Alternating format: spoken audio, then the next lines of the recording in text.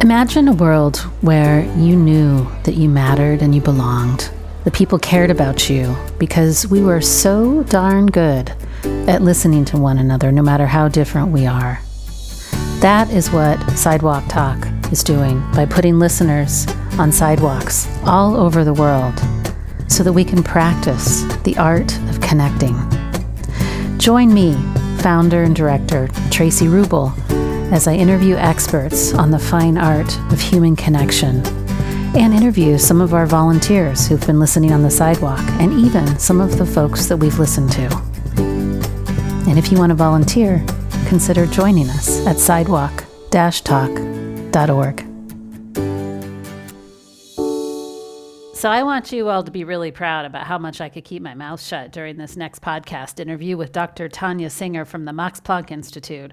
And I'll tell you why, because I was like a little puppy dog. I couldn't sit still in my seat. I was wagging my tail. She is really the world's foremost researcher on dyadic listening, which is what we do at Sidewalk Talk. And her research has really proven that what we do at Sidewalk Talk has people turn around and go be more compassionate and willing to lean in on the suffering of other people. Different than if we were just to be mindful on our own. Mindfulness doesn't have the same impact on compassionate action. And it got me so excited. So excited. I want you to hear what she has to say. And I want you to remember that this podcast is going live leading up to Giving Tuesday. And if there has been anything that has made you want to really invest in this work growing, whether it's you donate a monthly donation to keep this work and the impact of it going, or you decide to start a chapter, I want you to remember us, because this is the prerequisite for wellness for people, communities, politics, and the planet. People, communities, politics, and the planet all depend on healthy, heart-centered connection as its foundational piece. And from there, we can solve lots of problems together. So without further ado, Dr. Tanja Singer from the Max Planck Institute.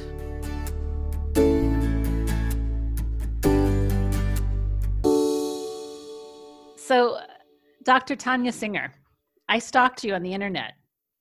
Hello. A nice stalker. I'm a nice stalker. Good.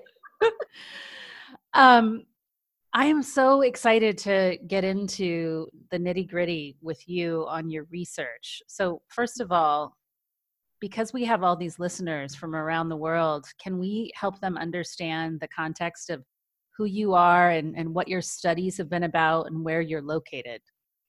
Yeah, so my name is called Tanja Singer, and I'm a psychologist and social neuroscientist, and I'm working as professor at the Max Planck Society. It's a kind of a research society for Germany, and I'm located with my social neuroscience lab, it's called, in Berlin, in the capital of Germany.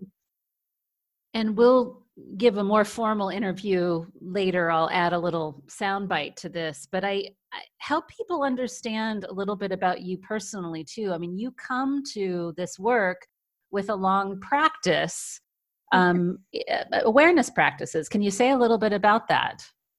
Yeah, so in a way, my latest research, which we probably will talk about, it is called the Resource Project, and that was a 9 months mental training study, which is based on contemplative traditions from the East, like meditation practices, contemplative practices, but also psychological practices from the West. And we have then, researched how the brain, how the immune system, how the behavior, how the well-being of 300 participants changes over these kind of 9 months time of practicing different types of meditations and psychological practices. And why I was motivated to do this huge, complex, enormous project, which we probably will talk about in a minute, is because I was on one hand psychologist and neuroscientist, like a scientist, but also interested in psychology, applied psychology, doing a lot of trainings in that.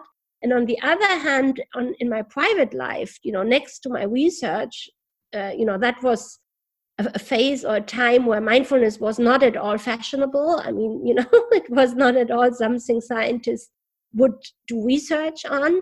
I had pursued a lot of retreats, for different retreats in terms of how to alter consciousness, meditation retreats, and all kind of retreats. And I was fascinated by the potential for inner transformation they have and how good they did to me. And so I eventually could bring together these fields, the kind of personal experience of practicing, inside and working on my personality and working on consciousness. And on the other hand, my scientific, psychological, professional background. Right. So this just makes me want to ask this next question. What was your very first retreat like? Do you remember that very first time where you had to sit still and close your eyes or clear your mind? I mean, what was that like for you the very first time? I mean, really difficult, because I have a very busy and fast mind, and actually it's difficult again and again. It's something when you come from a very busy day and then you sit down, your mind is busy. So it's not like the cliche where people think, meditation means emptying your mind. It is just, basically turning inwards and cultivating your mind, whatever is there. So I remember the first retreat, it was a 10-day retreat, where we had complete silence. And the silence itself was beautiful, and that not talking was wonderful. But once everything outside gets silent and you sit, your inner mind gets so loud. So it's like a big radio which is turned off, on. I mean, like really loud, because you realize how much you're thinking every millisecond all the time, because everything else gets so quiet around you. And so the first days actually are always a pain, because my mind has to settle and to calm down and to, become a bit quieter. But then eventually, if you get into this deep silence and quietness, is beautiful and wonderful. It's certainly not how modern living is. No. Right? I mean, it sort of perpetuates this kind of busy mind. I loved that we got to connect before this podcast. And I shared with you that I'm from the San Francisco Bay Area, and that there is this cultural thing happening in the Bay Area where every company, it seems like every tech device, they're trying to come up with ways to sell mindfulness, to package mindfulness. It's seemingly marketed as the cure for every single ailment that you have.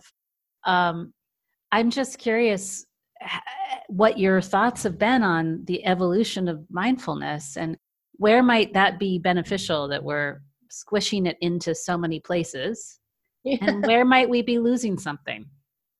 Yeah, somehow that's a topic we have been discussing in this whole, like the early generation, also, connected to the Mind and Life Institute, which had like since the 80s dialogues between the Dalai Lama and, Eastern contemplative experts and Western scientists.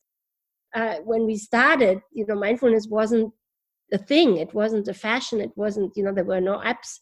So, this movement came out of the very old traditions of masters, like, meditation teacher, which had to have a lifetime of experience before they could call themselves teachers and, teach people these old wisdoms, these old practices of wisdom teaching. And this picture has radically changed, through making mindfulness and meditation scientifically available. It kind of opened a lot of doors, into Western culture, and now, clinics first, and then also businesses, and, healthcare system. Now mindfulness entering in education. So what is beautiful is that this really old wisdom, which is so important for our humanity, is entering now in the Western world in all streams of society. There's even Mindfulness UK in England, in the government. So, but let's say the backdoor is that sometimes is what we call Mac mindfulness. Sometimes basically it's a bit like going in the other extreme, that these kind of very old wisdoms are getting packaged like an Adidas shoe or like the newest kind of toothbrush or so on. And obviously, these practices are not something you can learn in 2 days or in 3 days. It's a whole lifetime practice in a way. To become conscious is not something you do 10 minutes on an app and that's it, or just a weekend. It's a lifelong learning in a way. And so I guess the danger is that we are that it becomes a bit watery. And so the other, the resource project I was talking at the beginning was also an effort to bring mindfulness a little bit back into its ethical and also compassionate context. So I think what mindfulness at the beginning in the West was very much reduced to, which is not at all, the definition of mindfulness used in the East, is attention training, to become more efficient, to concentrate, to stabilize the mind. But if you look at where mindfulness is actually embedded, is to alleviate suffering, to reduce suffering from us and from others, and to cultivate compassion ultimately. It's all about bringing compassion into the world. And so in the resource project, we try to go beyond this kind of more narrow definition of mindfulness, which is often reduced to something like, attention training, and to, we introduce modules where you really explicitly focus on practices of compassion, of connectivity, of intersubjectivity, of we-ness, of connecting to other people in a deep way, in creating meaning in connection in a deep way. And then we also, worked more on what is, in old Buddhist tradition, is a very big topic, is a self. Who am I? What is the self? What is the interdependence between selves? What is another? And that has also been lacking in this very early, mindfulness movement is very rarely about things like who are you and self and compassion. And so we, in the resource project, we try to compare the effects which, basic mindfulness practice like attention-based practice have with the effects which, more intersubjective practices of compassion or perspective taking, or like finding, theory of mind, like taking perspective on the mind of other, or empathic listening. And we compared how these different practices have very different effects actually on your brain, on your behavior. So the outcome of this 20 years research almost is that it's really not, we shouldn't talk about just what, we shouldn't talk about mindfulness or meditation is as stupid than talking about this sport, as an umbrella term.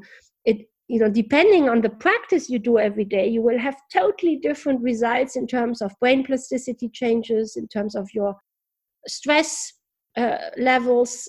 And, what we notice is that, for example, altruism, cooperation, and social stress mostly get reduced only if you engage in these intersubjective practices. If you do basic mindfulness, attention-based, body scan, breathing meditation, it doesn't help so much developing these ethical, heart-based qualities. I'm just so, well, this is why I stopped you on the internet, because this is just fascinating. I love the way you make this distinction. I think this language is really helpful. So what I hear you saying is, one is kind of a me focus. If I am focused on training my attention so I can be more efficient, that's not necessarily about alleviating the suffering of myself and other people. No, I think it's very necessary to stabilize the mind. It's like a basic, it's very important to become mindful, and get an observer perspective, but it's not enough, let's say, for alleviating suffering in the world. And we have a lot, I'm interested in this because we have so much suffering in the world, and yet increasingly we're more self-focused. Even our meditation practice gets self-focused. We're spending money on ourselves. We're meditating for ourselves. We go to therapy for ourselves. Like I still see things turning inward to improve the self. And, I shared with you that I started listening on the sidewalk to sort of question that in a way. And here you go, you do this research study that sort of proves what I've experienced kind of and just as an experiment on the street, which is my attention to the other, my willingness to have, my capacity to have compassion, and the new perspective taking that I take by engaging over and over again in a practice of empathic listening has really shifted my focus from me to we. Mm-hmm. Now, I want to hear more, though, because there are some very specific ingredients, because I know I can't compare the kind of scrappy way that we do it on the sidewalk compared to the really thoughtful way that you set up this experiment. So would you be willing to share kind of how you set up this experiment, what types of interventions you did on these 300 folks, how you prepared them for it? Mm-hmm. Share with me a little bit.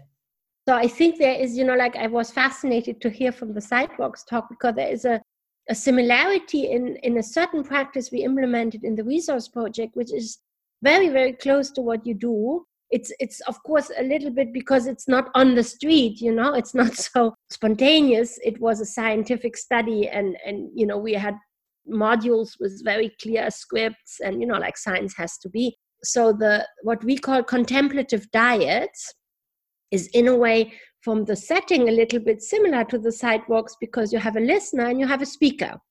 And we did research on the effects of these intersubjective meditations. We call them contemplative diets because we see them like a meditation, but you don't do it alone. You don't have to imagine the other. Some of the compassion practices in Buddhism require that you imagine another. And sometimes it's difficult because you have to hold the picture of some imaginary other in your mind, and then do, loving kindness training.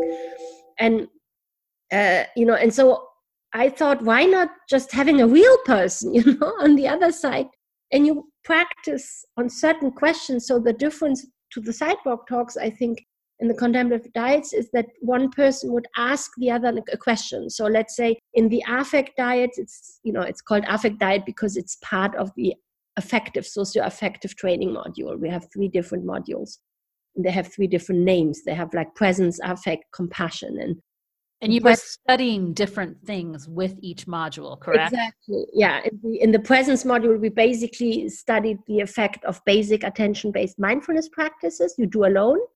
In the affect module, we practice basically all the practice you could call social emotionals, like opening the heart, practices of loving kindness, empathic listening, gratitude, accepting difficult emotion, pro-social caring, motivation, So that is because we know in the brain it's a certain circuitry which is subserving these, heart-based qualities of, emotional and motivational feelings. And the 3rd module was called perspective taking because it's very cognitive in nature. And there you train to basically cultivate your inner observer, the bird's eye view on your mind and on your inner parts. And so you also learn how to take perspective on the minds of others. What is the other believing? What are the belief system of this other person? And to really go out of your own perspective and belief system and creep into the perspective of another, to do these perspective shifts. And also kind of take a bird's eye perspective, this is why we call it perspective module, on your inner parts, which different inner personality part are you composed of, the inner judge, the kind of playful child, the loving mother, all these different roles we have. So anyhow, depending on the module they were in, they were practicing different meditations or different mental practices. And in the presence module, which is a classical, like me-focused, attention-based mindfulness module, there were no intersubjective diets, these kind of partner exercises. Mm-hmm. There was nothing of that.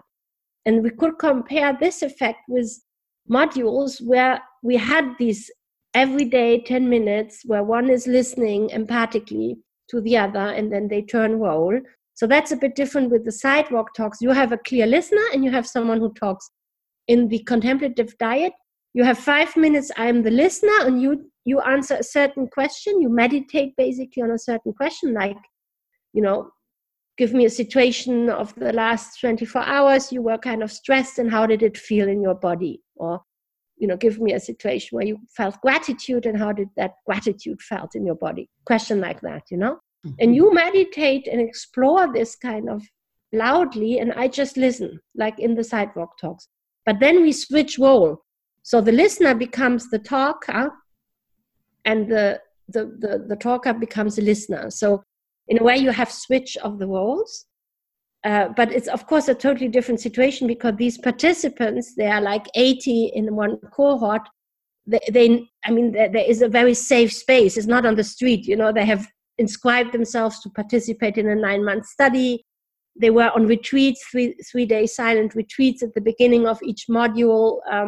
They are paired every week. They get a new partner paired by us, and so of course the environment is much more safe. So they start sharing very deep, vulnerable stories of their lives to each other, because they know that the content will not go out. It's a bit like in therapy, but there is no therapist and there is no client. They are just democratically equal two people, sharing out of vulnerability and listening empathically to each other. And these diets were incredibly effective. They were very, like, for example, reducing social stress, like cortisol in the body after a social stressor, not like daily stressor, but social stressor. And social stressor are usually, the cortisol response in a social stress test is usually because you feel judged by others, you feel not adequate, you feel not good enough, you feel, you should have worked more, you should have been better, all these kind of very high performance, achievement motivated fears that you are not good enough or you're judged by another. And what we observed is that in the modules where you do 10 minutes partner intersubjective re-diets, like partner exercise, you get 51% reduction of social stress. Wow. However, if you do just, like attention-based mindfulness without these kind of self-compassion and compassion components, these kind of social components, you don't get any reduction in cortisol stress response after 3 months. So really, this really speaking, if you want to reduce stress, you have to practice the intersubjective nature of, experiencing that someone listens to you and does not judge you and is not judging you, and you will listen and you will also not judge because you don't want to be judged either. So I don't want to skip by this too quickly because this is pretty profound. This is pretty profound, right? Mm-hmm. I mean, what you're saying is that there are some massive benefits from being with another human while you're engaging in this contemplative practice that you cannot get when you do this all by yourself.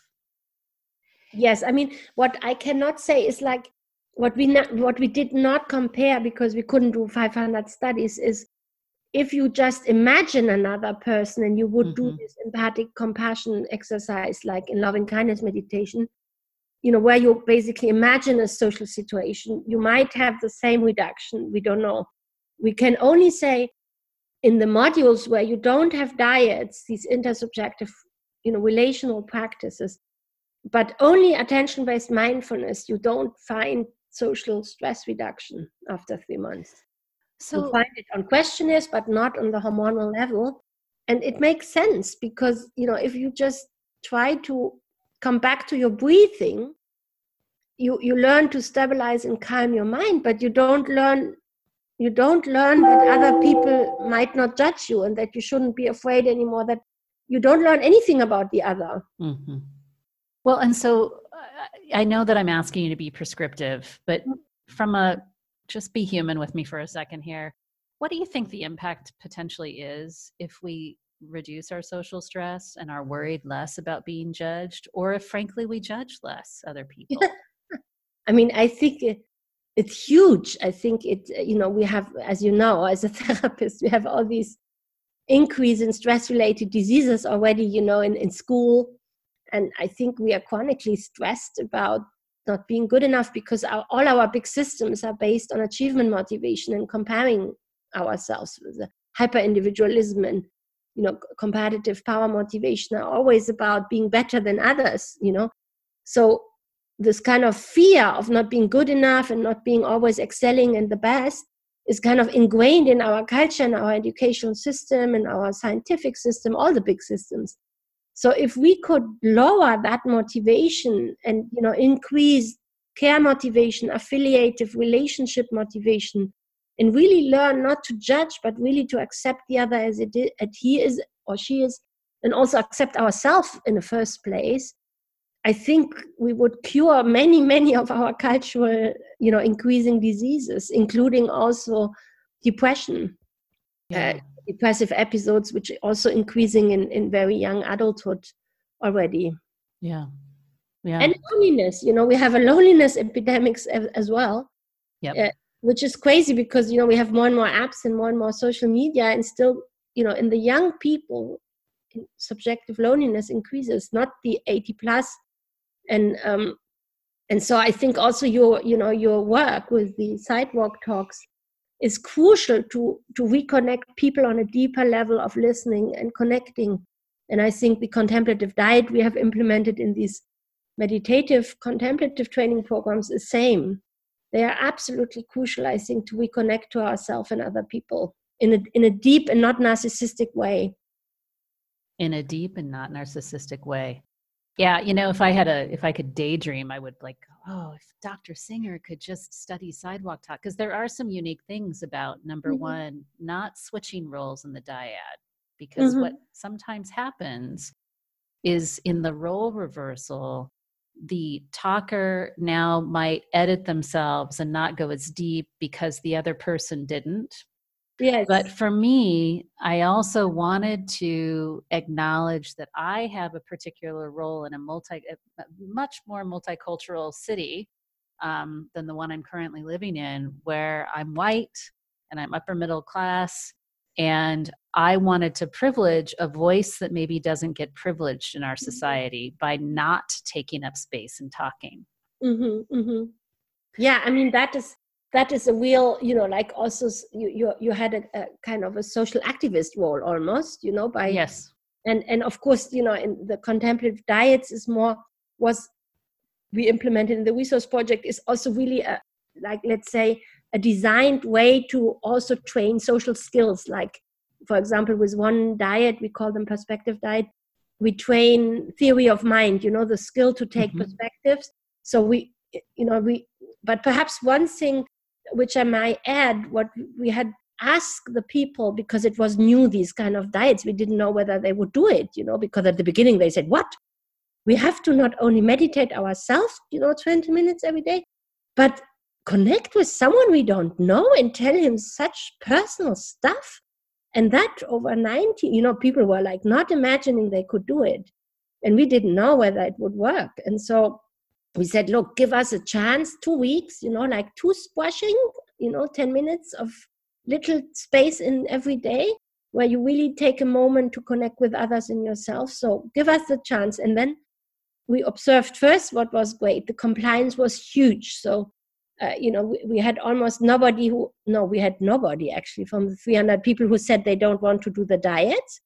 And the compliance to the diets was as high than to the meditation alone, even though it is much more difficult, of course, to pair up with someone because, someone might forget the rendezvous, someone might forget to call, or, is in holiday, the reception is bad. But, despite all these difficulties you can have technically with diets, they did them as much as the meditation they could do alone at home.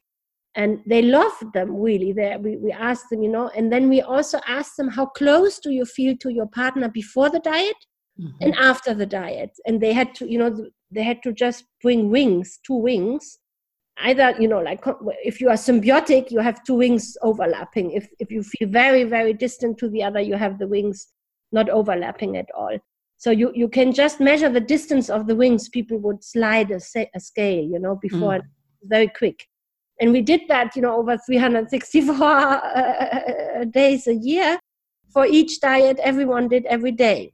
So we published these data, and what we could show is an interesting thing. First, after doing every diet, people always felt closer to the other. But now what we were more interested, does this feeling of connectedness and closeness, does it also generalize to people who have not done the diet yet? Does it generalize to a feeling of connectedness to world? So we we looked at how close do they feel in the second week when they are paired with a new person they have not yet known, they have not done a diet yet. And we see how close do they feel in the third week, in the fourth, in the fifth week, whenever they paired with people they have actually not yet communicated, but and every week they feel closer and closer and closer to people. It's a linear function. It goes up and up. So over the 13 weeks of a module and another 13 week of the second module, the 300 people always feel closer and closer every week, even though they don't know the person yet. So meaning you really, you develop a sense of reconnecting to society, to people, even if you have not had this kind of deep interaction yet. So you just become a more connective person. Exactly. Somehow, yes. I mean, we didn't test it whether, Republican now have less prejudice to, or like whether you feel closer to Chinese, even though you have practice only with Americans. So we didn't, it was only the 80 people of a cohort always, Yep. But you didn't necessarily knew these people, Yeah. But I think the implications are potentially huge. And I can imagine our anecdotal evidence right now at Sidewalk Talk for folks that listen 4 or more times in a diverse area, their bias does go down. They feel more connected to people that are different than they are because they've heard the story of another from a real intentional contemplative space, right? And without the helperness. I think that so often there's this helperness that gets engaged with people who are doing humanitarian work that doesn't necessarily, it's not quite the same, right? Yes. It's not quite the same. Oh my gosh. It's so funny as I'm sitting here talking to you, I'm having the same excitement that I had the first time I read the research and the first time we talked on the phone. My body's kind of shaking. I get all excited. I feel like a little dog with my tail wagging right now. I'm like, I mean, when I heard about what you're doing, I thought, wow, she's really doing very similar thing. It's a very similar intuition, even though I come from science, from the contemplative background, and you come more from the social activist and therapeutic practical work, perspective. But I think the goal is the same: is to reconnect people really deeply with them through active empathic listening. No? Yeah. It's been interesting too. I have to share, I got an email from one of our new Heidelberg volunteers. And he said, gosh, I've been out on the street listening with you 2 times. And he's German. And I have experienced German culture as very different than California cultures. That's not a surprise. In fact, the Heidelberg listeners tease me all the time because they say, oh, that's so Californian what you just said, But he did say, he said, gosh, I walk around smiling more. I just walk around German streets as a German and I smile at people more. Yeah, I really think that, that it's universal. Everyone wants to be deeply listened to and to be seen and to be heard, irrespective of race and nationality. I think the way we communicate emotions is highly cultural, Sure. The California smile is not really German. But we like smiles. We like it. We do have emotional contagion. We like to feel smiled at. But yes, Californians do that cheeky, syrupy kind of bullshit smile sometimes. But every culture has, I think, its own thing. But I think in the deep, in the deep core of us, everyone has the need to be seen, to be listened, and to be recognized deeply. And so I think this practice is actually really universal. Yeah. I'm sure of it. I think it would work exactly like in China, in Japan, just that perhaps the interface would look different, or the beginning, or, like the norms, how you start a conversation perhaps, or something like that. Yeah, I'm going to have Dr. Dixon Chibanda from Amfari on in a bit, and he has grandmothers sitting out in Africa listening to community members as a mental health intervention. Oh, but wow. It's the same thing because they don't have enough mental health practitioners to serve the needs of the population. But it's the same. It's just incredible. They're finding the same, in a completely different continent, same impact, that people want to feel seen, and that feeling deeply seen has a huge implication for somebody's well-being. So And one question I might also ask you, because I think you probably also, turn around your head about that. Is there a difference if you look eye to eye in a someone who is really sitting and present doing a diet or doing a sidewalk talk, or can an app, where people are connected to an app and doing that, is it the same?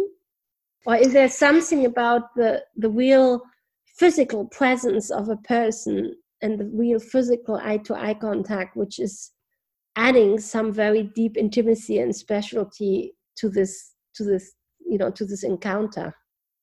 Well, I know that you and I have talked a little bit about apps offline. I think I'm going to say something about this because I was considering this. I'm in Germany now, and I am still seeing psychotherapy clients over video, right? Yeah. What I've noticed is that video sessions have been just as impactful, but I also notice that there's a difference based on what machine I'm sitting in front of, because I don't expect my PC or my laptop to give me the dopamine hits that I expect my cell phone to give me. Yeah. And I noticed the other day I had to take a call because it was running late using video on my cell phone. And I noticed that my body felt different sitting in front of my cell phone because the screen was smaller. I couldn't see their faces clearly. Yeah. I also think I've been conditioned to expect something different from my cell phone, which is constant stimulation, comparing, likes. I'm expecting that from that device. So I think there's potential over video. And I think some of your dyads were done over video, right? I mean, we had not videos on, just calls. And so daily practice of diets, we just did like we do now, like just audio. But every week they were coming together for a 2-hour session, and they were sitting eye to eye. So every week they did basically 2 hours of real meditation with teachers in a real room with real people, with a real community. And I don't know if we would just have done it only via app and only via, audio, whether it would have been the same. I don't know. We didn't compare it scientifically, so we don't know. Well, the thing I like about your study is the one intervention where you have the two people sit in silence, making contact with each other. And I think that becomes very difficult to do over technology, right? Where they can, person to person, I think words get in the way. I mean, this is all of Jacques Lacan's stuff, that language is a wound, right? Because it separates us. And so, I mean, there's surely something extremely intimate, and also in terms of, brain science, we know that eyes of people are processed through different channels than, for example, voice. It's different pathways. And evolutionary eyes have been extremely important, and it's a very intimate, like just looking into the eyes. My experience, just without data, we didn't collect tears in our research project, but my experience was that whenever we introduced the diet and and the 80 people of a cohort, in the retreat center at the beginning, when they first listened, without interrupting, without nodding, without intruding into the space of the other, just listening, many people had tears. Yeah. And we asked them afterward, why did you have tears? Because we wanted to make sure that's okay. And it was tears of amazement and joy. And so many said, I don't know when I have the last time really listened without already preparing my response in my head while listening, because I knew it's my turn, or I will interrupt. Or when did I really listen and really just, mindfully were there for the space of the other? And it brought a lot of tears in many, many participants. It was deeply moving just to look into these eyes without any intention of communicating in that sense, but really just holding the mindful space for the other to explore herself or himself. And that really moved people extremely deeply. And I did the same. The inspiration I had to further develop it into this kind of daily practice was a Satori retreat. I did, in Australia, a Satori retreat where you have these intersubjective practice. You're sitting in front of the other. It's kind of like a Zen. It's a mix of psychology and Zen retreat. And from morning to evening, you you're asking always one question: who are you? Mm. I would ask you, tell me who you are, and then for 5 minutes you would just pour out everything you think you are. And you do that from morning to evening for 6 or 7 or 8 days, and then eventually you pop into the answer. That's why it's called Satori. You have this revelation. It's not an intellectual understanding of who you are. It's a dropping into it. Yeah. And for me, it was the first time I did this kind of retreats, not alone, closing my eyes, but with someone with the eyes on opposite side of me, looking at me and just listening, being like a witnesser of me exploring this deep question. And I was so incredibly moved. Yeah. I'm moved just hearing about it. It sounds so touching. It reminds me of one of our inspirations for Sidewalk Talk, which was Maria Abramovich's piece at the Met, The Artist is Present. Yeah. And I think you remind me of an important element, because what you're describing is, you said, the listener doesn't invade the space of the person communicating. And I think that's a really beautiful, I can almost feel in my body as you describe it, what it would be like to not even have somebody reflect back what you've said or nod, but to simply hold a kind of presence that says, I see you. Yes. And nothing more. And that is really the beauty of this type of empathic listening, because, we really have to teach. This is why I always say, I cannot just give you the question of the diet and then you do it. There are so many subtle things to teach first to really do it in this kind of contemplative spirit. And one thing is, for example, that you shouldn't make mimic, because there are verbal and non-verbal ways of how to interrupt the other. And if you nod too much, our social brain is so conditioned. Someone talks, you nod, you do affirmation. And in this diet, we really teach the people, don't do anything, really just hold, lovingly, but presently the space, but you don't nod, you don't make some kind of non-verbal gestures in your face, and people don't notice first that they do all the time these kind of social cue gestures. And then at the beginning we really have to remind them and to say, just be aware. People will not find it non-polite. We are doing a meditation here, we're doing a contemplative practice, and it's not a social chit-chat. So you don't have to worry about social norms here. It's really, well, and to quite the opposite, it sounds like when you removed that layer of social norm, it sounds like it went deeper. Absolutely. And it's so relieving, because it's really not anymore about the social politeness and what do you expect, and does he like me, and does he judge me, or does he not like me, and will I be interrupted? So there is really, this space which is opening up, this huge space. It's only your time to explore a deep question, and the other will 100% be with you and listen and be present.